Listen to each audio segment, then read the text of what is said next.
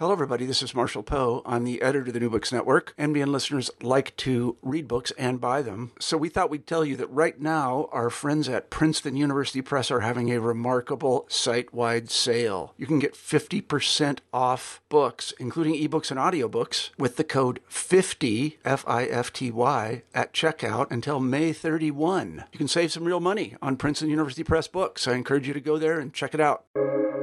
Welcome to the New Books Network. Hello, and welcome to New Books in Performing Arts, a podcast from the New Books Network. My name's Andy Boyd. Today I'm talking with Julia Jarcho about her book, Writing and the Modern Stage, Theater Beyond Drama. Julia, welcome to the program. Thank you. It's nice to be here. Could you tell us a little bit about kind of your intellectual artistic evolution and kind of how you came to theater studies? Sure. I have been a playwright for a long time since I was, I really started doing that in high school, and kind of always knew that that was the thing that I would do, that I loved writing, that I loved kind of making performance pieces. And I also have always really loved, reading. And in school, I studied literature. In college, and I was sort of like, all right, I'm done with that. Time to be an artist. Come to find out that, you need to make a living too. And I sort of, while I was being a playwright as a young person, I kind of tried a couple different kinds of jobs, and I became increasingly aware that there was this possibility that you could go get a PhD and they would actually pay you to read and write about what you were reading. So I did that. I applied to a few places, and I ended up going to the rhetoric program at UC Berkeley. And I didn't even know for sure that I wanted to write about theater. I mean, I sort of said that I did because that was what made the most sense in terms of what I could show I had already done, which was basically make theater. But, but I took different kinds of classes. I basically, was mostly interested in kind of critical theory. And it was really only started working on my exams and towards my dissertation that I realized that I had that the sort of question that I most urgently cared about thinking about was a question about theater and about kind of the role of writing in theater, in the theater that I cared about. And so then that sort of became the basis of the dissertation that then became this book. And it also became sort of the start of my kind of serious critical writing practice. Mm-hmm.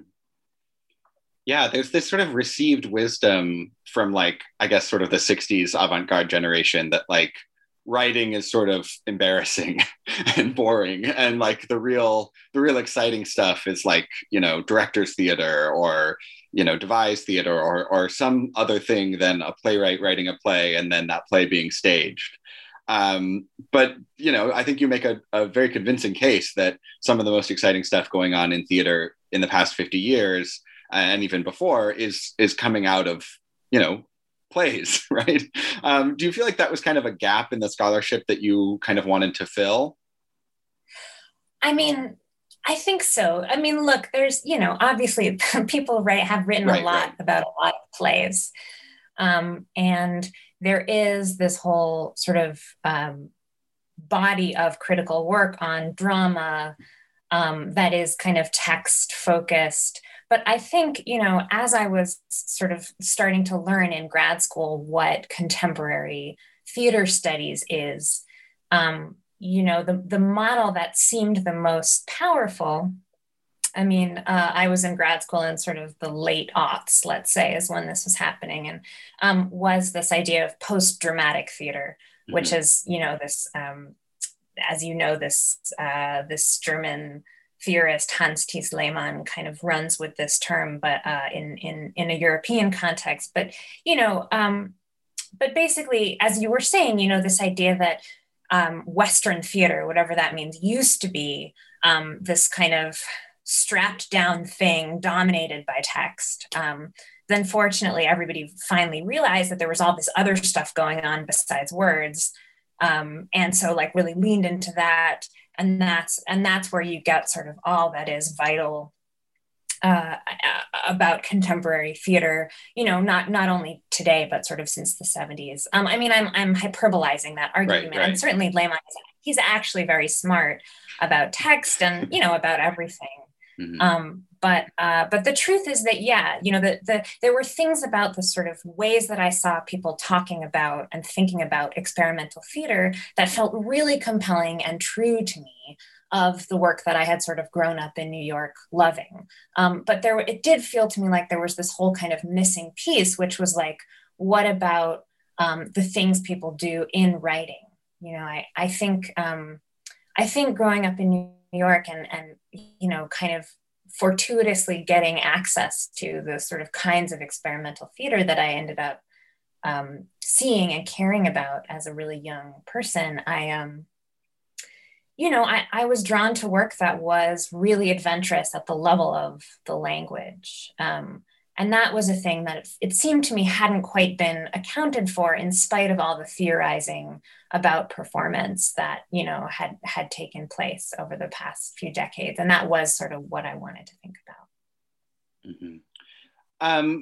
So you mentioned your interest in theory, and the big theorist that kind of hangs over the book is Adorno. Could you talk about the specific version of Adorno that you're kind of pulling from, and how his work helps you think about theater? Teddy, yeah. Adorno. I think that the version of Adorno that I'm pulling from is like the grumpy Adorno. I think the Adorno who hates jazz. The Adorno who not only hates jazz, but that's got bigger problems, but the Adorno who like doesn't give a shit about performance, actually, who actually says to understand what music is, you can't get too hung up on live performance. You have to look at the score of music. I mean, who thinks that? And of course he says the same thing about plays, about theater, which is in a way, I think, less shocking. But he's a thinker who is always, this is what the phrase negative dialectics means in practice, right? Is that you're only ever thinking by way of what you're refusing, right? Or what you're complicating. Everything always is by every statement you can make is you can sort of only arrive at it by negating or complicating the thing you had just said. And that kind of like determination to not say the thing it seems like you should say, but in fact say the opposite, which again is like a methodological principle in that work, that was just thrilling to me and felt theatrical to me. That idea of a sort of perpetual project of reversal, happening at the conceptual level rather than, let's say, the dramatic level. But that's, that I think to me was the thing that I loved so much. And then that it felt like that to say like, hey, what if we actually say no? Like, what if the text really is in charge in some plays? What if we actually, instead of like constantly continuing to remind ourselves that theater is not just language, which is something that we all know, but sort of seem to keep needing to reassert. Like, what if we just sort of perversely were like, hey, what if it were? What if language really were able to dominate an entire four-dimensional, socially distributed, institutional situation? Like, that would be wild. Mm-hmm. So it's Adorno as a sort of like way into a counterintuitive way of thinking about theater that I think really excited me. I'd like to dive a little bit further into that. I've read, far less Adorno than you have, but this idea of kind of the negative and the sort of negative utopia too is something you write about, that like the idea that the true utopian gesture is just a sort of complete rejection of whatever currently exists, but without specifying anything about the content of what you're proposing. I don't understand why that would be desirable. Like, that seems like a very I don't know, intentionally confusing way to do politics, maybe.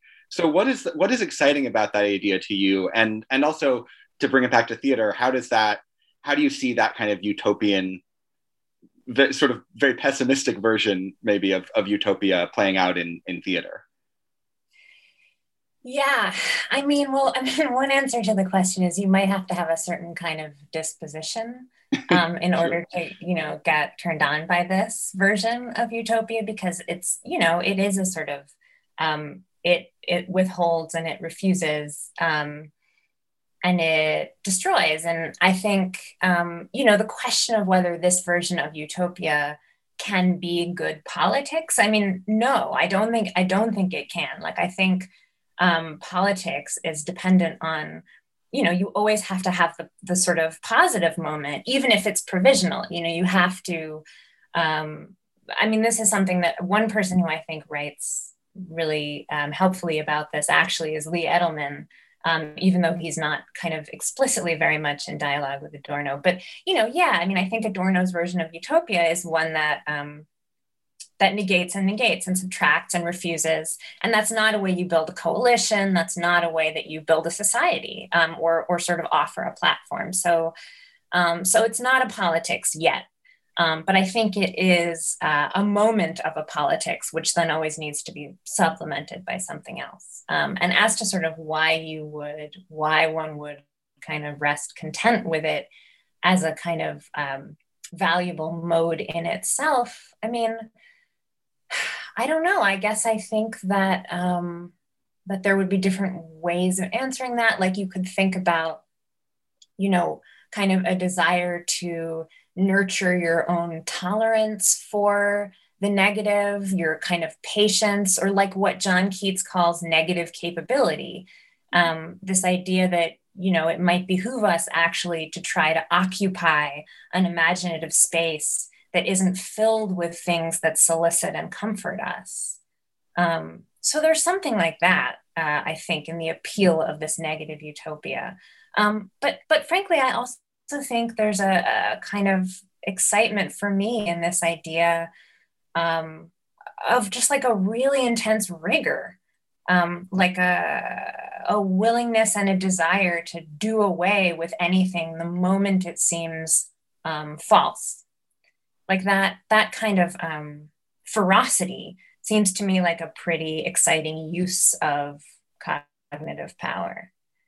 And then the question about theater, I think one reason why I was excited to think about this kind of theory, Adorno's work in relation to theater, is that I think a thing that I love about theater is its susceptibility to, upset, to being completely redirected, to having what it has been in a moment fall apart in the next moment. That seems to me sort of constitutive of what theater is and why we go to it, the sense of a kind of radical possibility. I think we usually describe that as a positive possibility, like, look what can happen, look what can come together.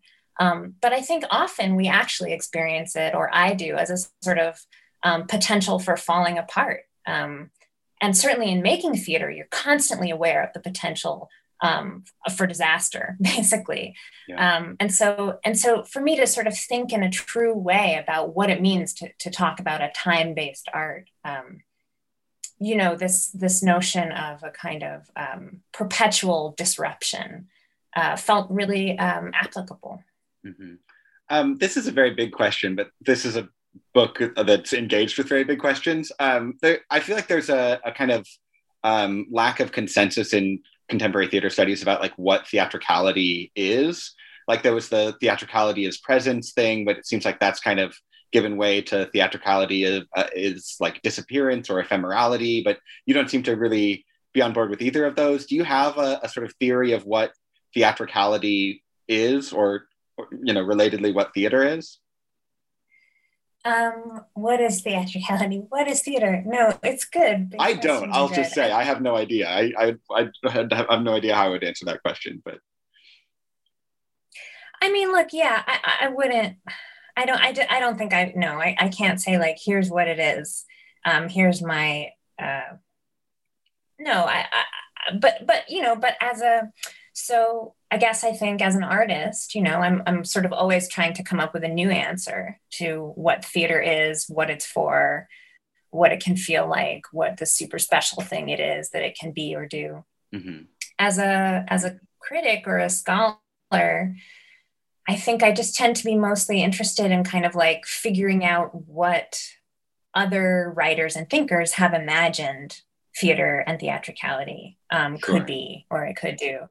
So, that's a little bit of a cop out. And obviously there are some answers to that question that excite me more than others. But, I think in this book, and maybe in general, the kind of accounts of theater or theatricality that tend to kind of excite me the most and kind of become most productive for my own thinking are have to do with, with tensions or problems that arise between sort of different categories of experience that theater brings into collision. So, in this book, in the chapter on Henry James and Gertrude Stein, for instance, sort of thinking about, what are the ways that I think for James and for Stein, theater, it's sort of the whole point of theater is the way that it kind of mobilizes space and time against kind of linear meaning or even the kind of coherence of the event.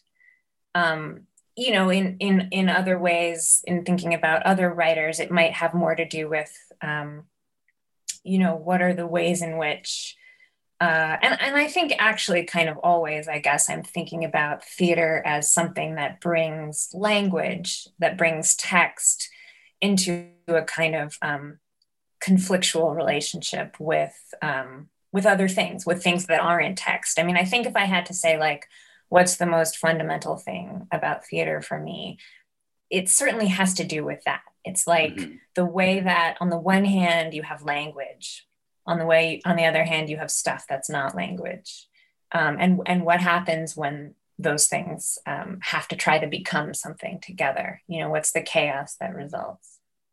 Yeah. And one of the things that's really exciting about the book is that you kind of use that account of what theatricality is to look at like non-theatrical texts. Like you look at Henry James' Beast in the Jungle. What's theatrical about Henry James, not as a playwright, but as a novelist?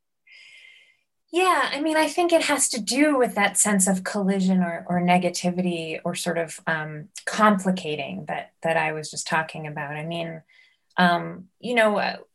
so for me, what is most thrilling about reading Henry James, and I guess especially, the later fiction of Henry James, and this is something that a lot of people have written about, particularly in relation to sort of queer theory, is the way that Henry James manages to construct sentences and also stories in which the sort of in which things don't happen. That there's this like incredible, he uses language to construct this like beautiful, elaborate web of resistance to narrative event. People, even kind of at the level of dialogue, people say things to each other without actually saying things to each other. Whatever it is that would actually happen is sort of always held in some kind of unrealized state. And I think, for me, there's something about the way that, there's this sort of, as a reader, we're kind of rushing towards meaning. We're rushing towards story. We want to know what's going to happen. And James just sort of uses writing, basically uses all the things you can do with a sentence to kind of stop us in our tracks, to slow us down, to prevent that kind of completion from happening. And that to me feels really related to the way that the space of theater and the duration of theater and the sort of varied embodiment, not only of performers, but of audience members in theater, are actually always interfering in whatever event it is that we think we're there for. So for me, thinking about James's actual writing, like what is happening in those sentences, became a way to think about kind of like, first of all, what is happening when we watch something in a theater? And then like what, how does that experience, that sort of phenomenological experience, get transposed into a medium that isn't performance, but is text?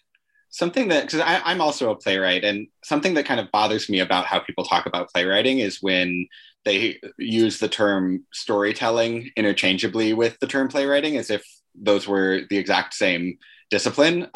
When, obviously I think that there are big differences between telling a story and writing a play. And Gertrude Stein actually said anything that was not a story could be a play.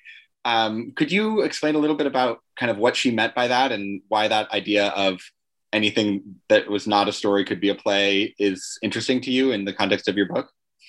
Yeah, I know. I love that she says that. And I think basically, she says that in her lecture on plays, where she's sort of describing how she came to playwriting, how she came to writing for theater.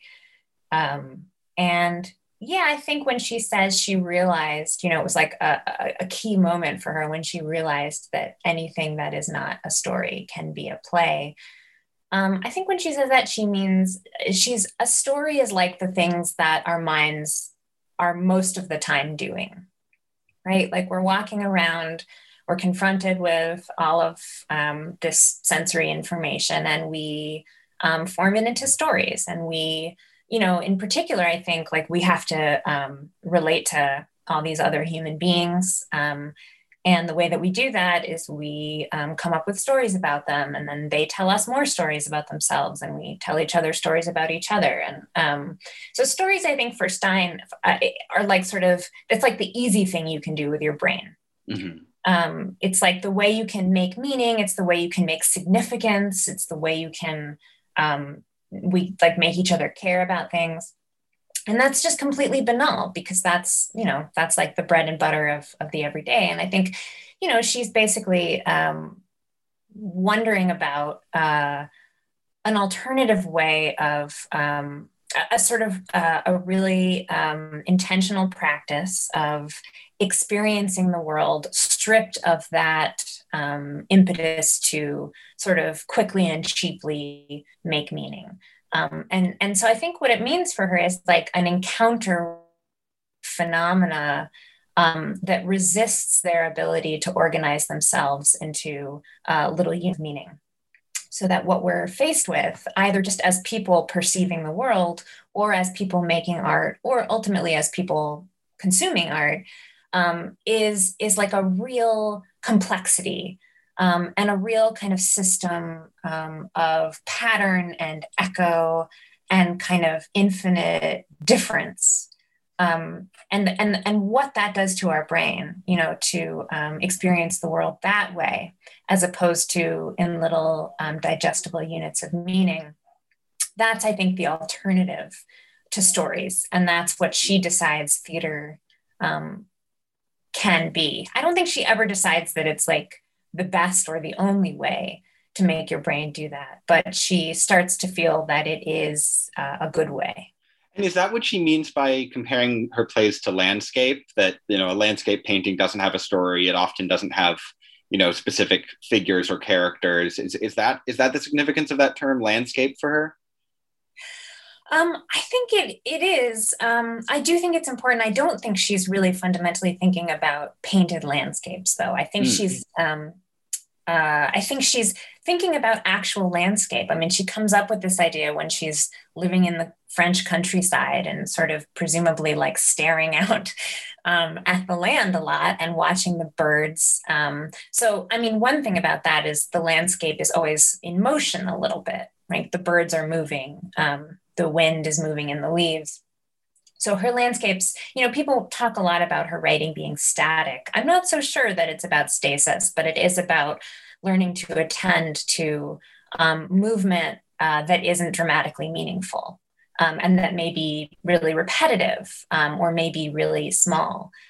But I think the faculty, yeah, of sort of trying to see what's around you, what's in front of you, without subordinating it to the kind of organization that we usually have to apply to the stimuli can move through the world.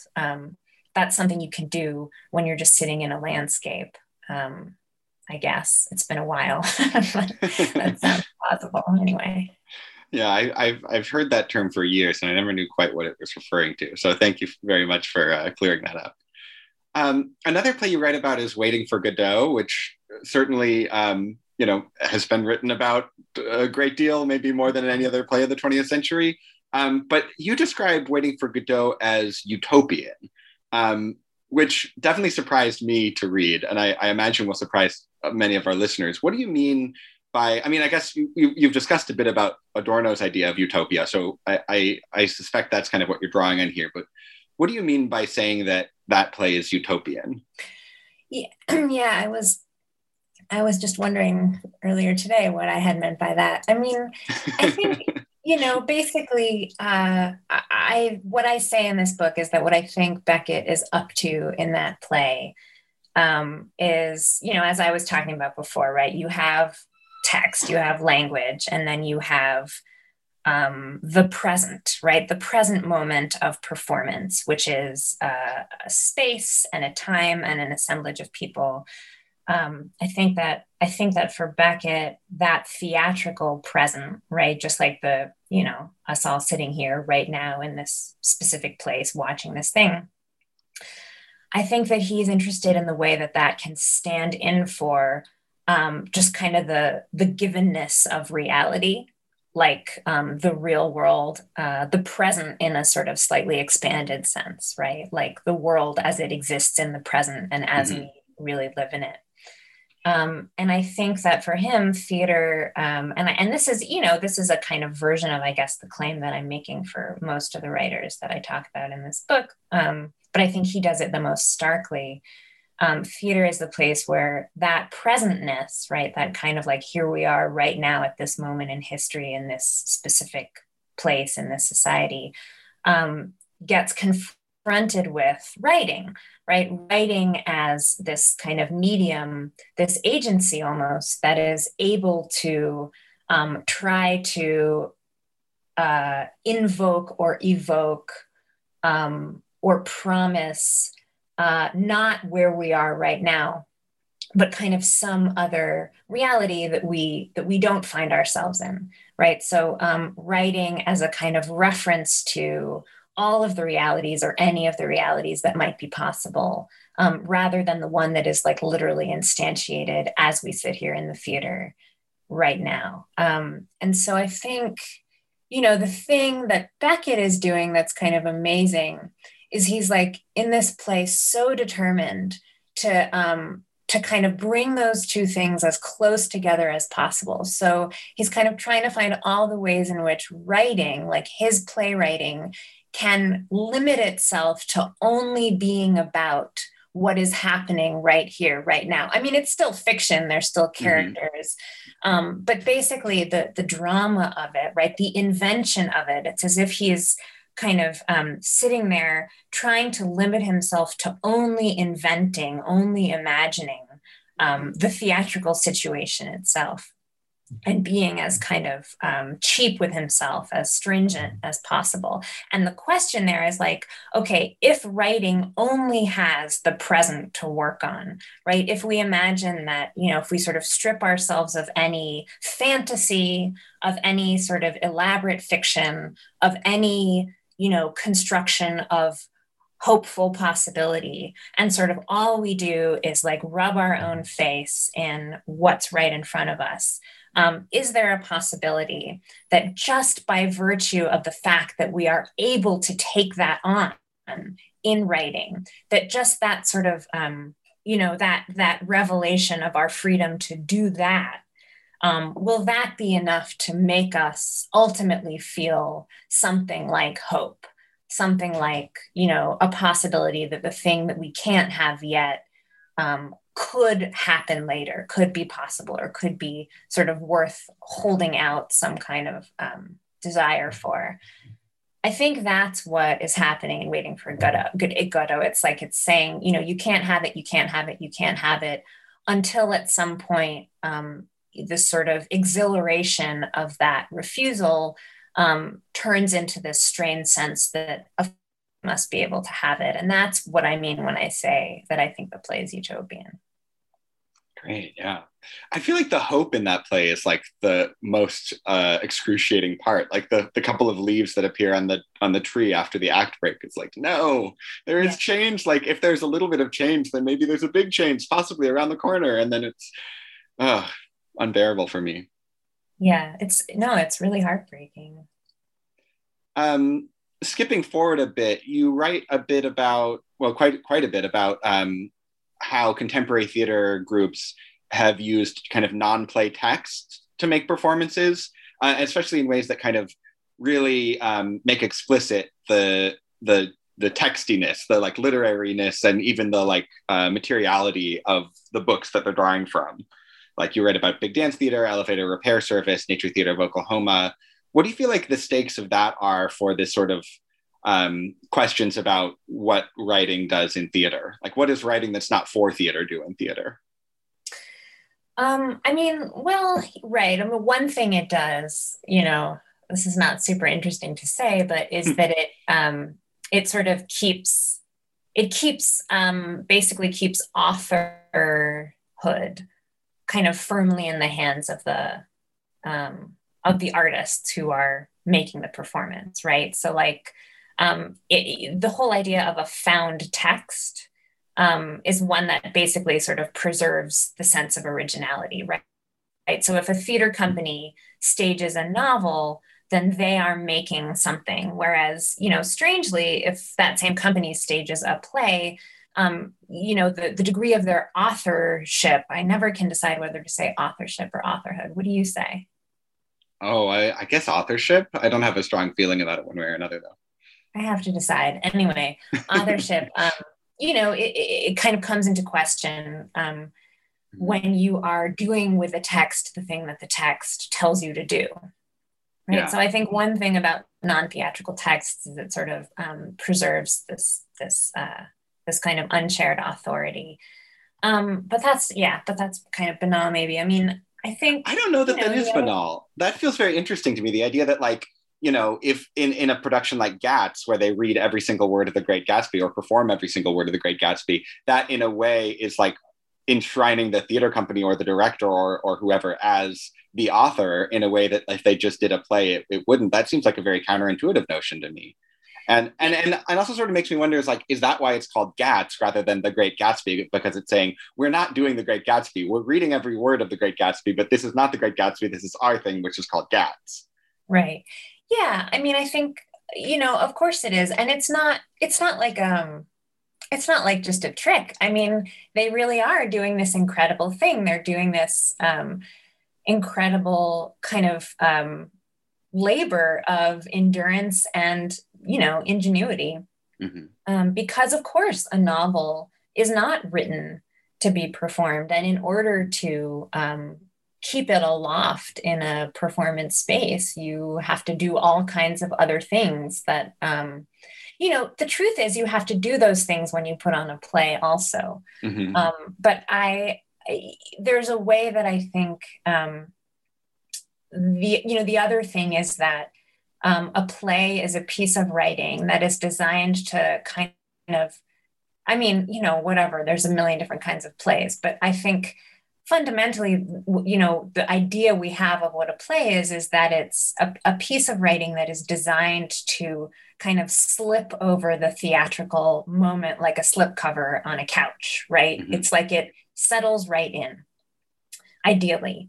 And obviously, any other kind of writing that's used, presented, played with in the context of theatrical performance, it's not a slipcover. It's like a weird, I don't know, it's like a weird pillow that has to keep getting tossed around because it obviously doesn't fit. It doesn't match the circumstances. And so, one thing that happens then is you get to experience the materiality of the language of that thing pretty directly the whole time, because nobody is naturalizing. There's no illusion that it belongs to the space that you're in. It's a foreign object the whole time, and as such, you kind of get to enjoy it and experience it as text in a way that we don't always have to do. Maybe even we usually don't have to do when we watch a play. Yeah. So in kind of following along that same line of like drawing attention to the text itself and kind of reveling in the pleasure of text as text, do you feel like that is also what Mac Wellman and Susan Laurie Parks are doing? Like, is there a sense in which the extravagance of their language is a way to kind of like draw our attention to the language in a way that's maybe analogous to the way that like a Brechtian staging of a play draws our attention to, the lighting rig or the sound cues or something like that? Is it sort of an alienation device in that way? Yeah, I think that's right. I do think that. I mean, I actually would say that, thinking about experiences that I had watching some of Mac Wellman's plays was a big part of sort of figuring out what I wanted this book to be. Trying to figure out how could one do justice to this experience that I had that I know so many other people have had of sitting in a theater and watching something and feeling that what you are watching is a piece of writing, and knowing that that's paradoxical, that you're not watching a piece of writing, but somehow feeling that you're experiencing. And it's also different from, it's different from the kinds of work we were just talking about also, because there, you're experiencing the writtenness, the textness of the writing. But that is always kind of, there's a gesture, a kind of presentational gesture that encloses that within the kind of larger structure of, let's say, the company's intention, right? Like, here's the Great Gatsby, we're going to do this thing with it. Whereas, the thing I was kind of most curious about, like in Mac Wellman's work or in Susan Laurie Parks's work, is the way that somehow, because it is a play, because the writing itself includes the gesture that says, put this on stage, do this, it's possible to also sustain a kind of fantasy, not only that you're experiencing writing, but that somehow the performance that you're experiencing is itself an effect of writing, like as if everything you're seeing has been written rather than staged, as if writing has sort of taken on this world building superpower. And that was kind of the effect that I wanted to be able to think about. This is another like somewhat counterintuitive claim, I feel like, because in a lot of, you write extensively about Susan Laurie Parks, and especially her early work. And her early work is like famously very sparse in terms of any stage directions or suggestions about the set or costuming or anything like that. So how do you feel like that fits into this idea of, because I agree, I mean, I've seen productions of Death of the Last Black Man, and I feel like you do get the sense that it's all coming out of the language. And yet when you read that play, all that's there pretty much is the dialogue. Yeah, well, I think I think that is how she does it. I mean, I think it takes an enormous amount of kind of imaginative courage as a playwright to say, no, the entire world of this piece is in these lines, and I actually don't need to add anything to it. And I think that's what she does. I mean, I think the sort of wager is that you can build, not just a poem, not just a song, but actually a world, like a real performance world, just in these words that you say people are going to say. And I think that's what happens. So in fact, like her early refusal of stage directions, in a way, is almost like it's a great example of this thing that I'm trying to talk about, which is precisely this fantasy that a writer could make an event out of writing. I think that's why there are no stage directions in her plays. Yeah, it sort of reminds me of the like Shakespeare thing of like always announcing where you are at the beginning of the scene so that you don't have to have any set, right? It's like, we're in the forest of Ardennes, and it's like, okay, great, you're in the forest, right? Right. I'd love to talk about Mac Wellman a bit too. You've mentioned him a little bit already, and one of the things you mentioned in the book, but kind of purposely bracket off, is the question of like why his work has been so influential for now like several different generations of playwrights and directors. I mean, if you just look at the playwrights who've graduated from his MFA program at Brooklyn College, it's an incredible list. But I'd love to kind of ask you that question, if I may. Like, what do you feel like so many people have found in his work that has been so inspiring for their own work? I think, I think a lot of it, I think freedom. I think he's so committed to freedom. I mean, that sounds kind of cheesy to say, but you know, the notion that there really are no limits to what a piece of writing can or should try to do. That's a pretty amazing license to be given. And then the question of how you can be true to that freedom. I mean, I think, you know, that's where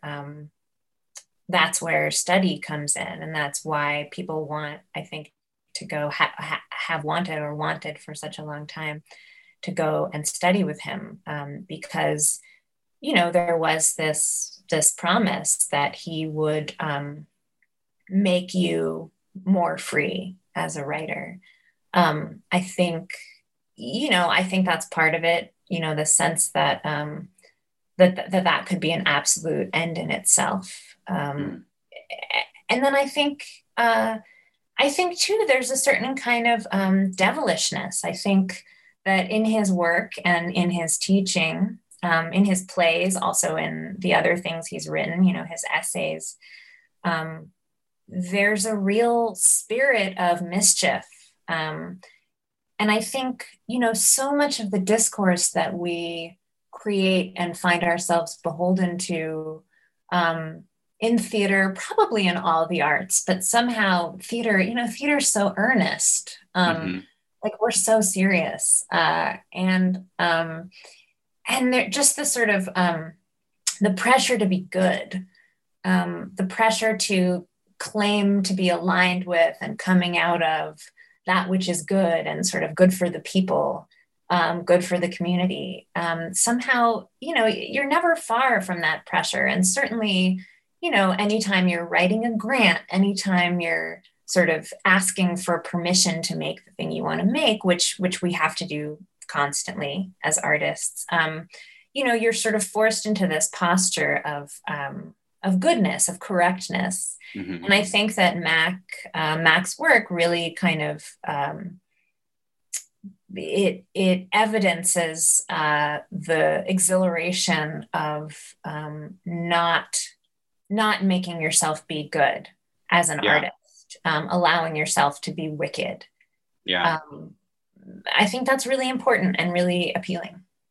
And when you say good, I feel like there's kind of multiple meanings of that, like both good in the sense of like good for you, but also good in the sense of like kind of, you know, well-made play.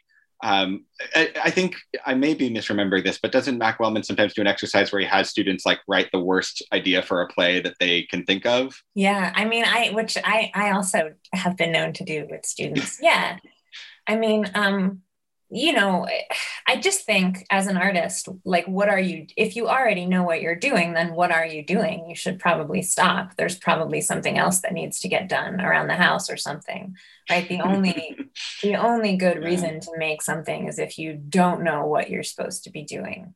And I think Mac's pedagogy and I think his practice as a writer really supports that not knowing. Finally, I'd love to kind of ask how this book has like influenced your own writing and your own teaching. I mean, you teach in the MFA playwriting program at Brown. How does this academic research influence how you teach playwriting, and how does it influence how you approach your own writing? Yeah, it's a good question. I mean, I don't think, you know, it's not like I read a bunch and think a bunch and then I like go back and make adjustments to my Mm-hmm. plays or to my teaching based on what I've figured out. I think, at some level, like my curiosity when I'm doing this kind of critical writing, like I guess it must be about like my own work, but it's not. I like I was just saying, I always want my own work to kind of be kind of foraging out way ahead of what I've figured out or what I'm thinking through critically at any given moment. But in terms of teaching, I think basically I just really believe that as a writer, as an artist, you just need you need a really rich and variegated kind of assortment of things to stimulate you and provoke you. And I think that a lot of what is the most terrifying and depressing and crushing about being a writer has to do with this sort of sense of feeling like you are supposed to be the absolute originator of a Mm-hmm. thing.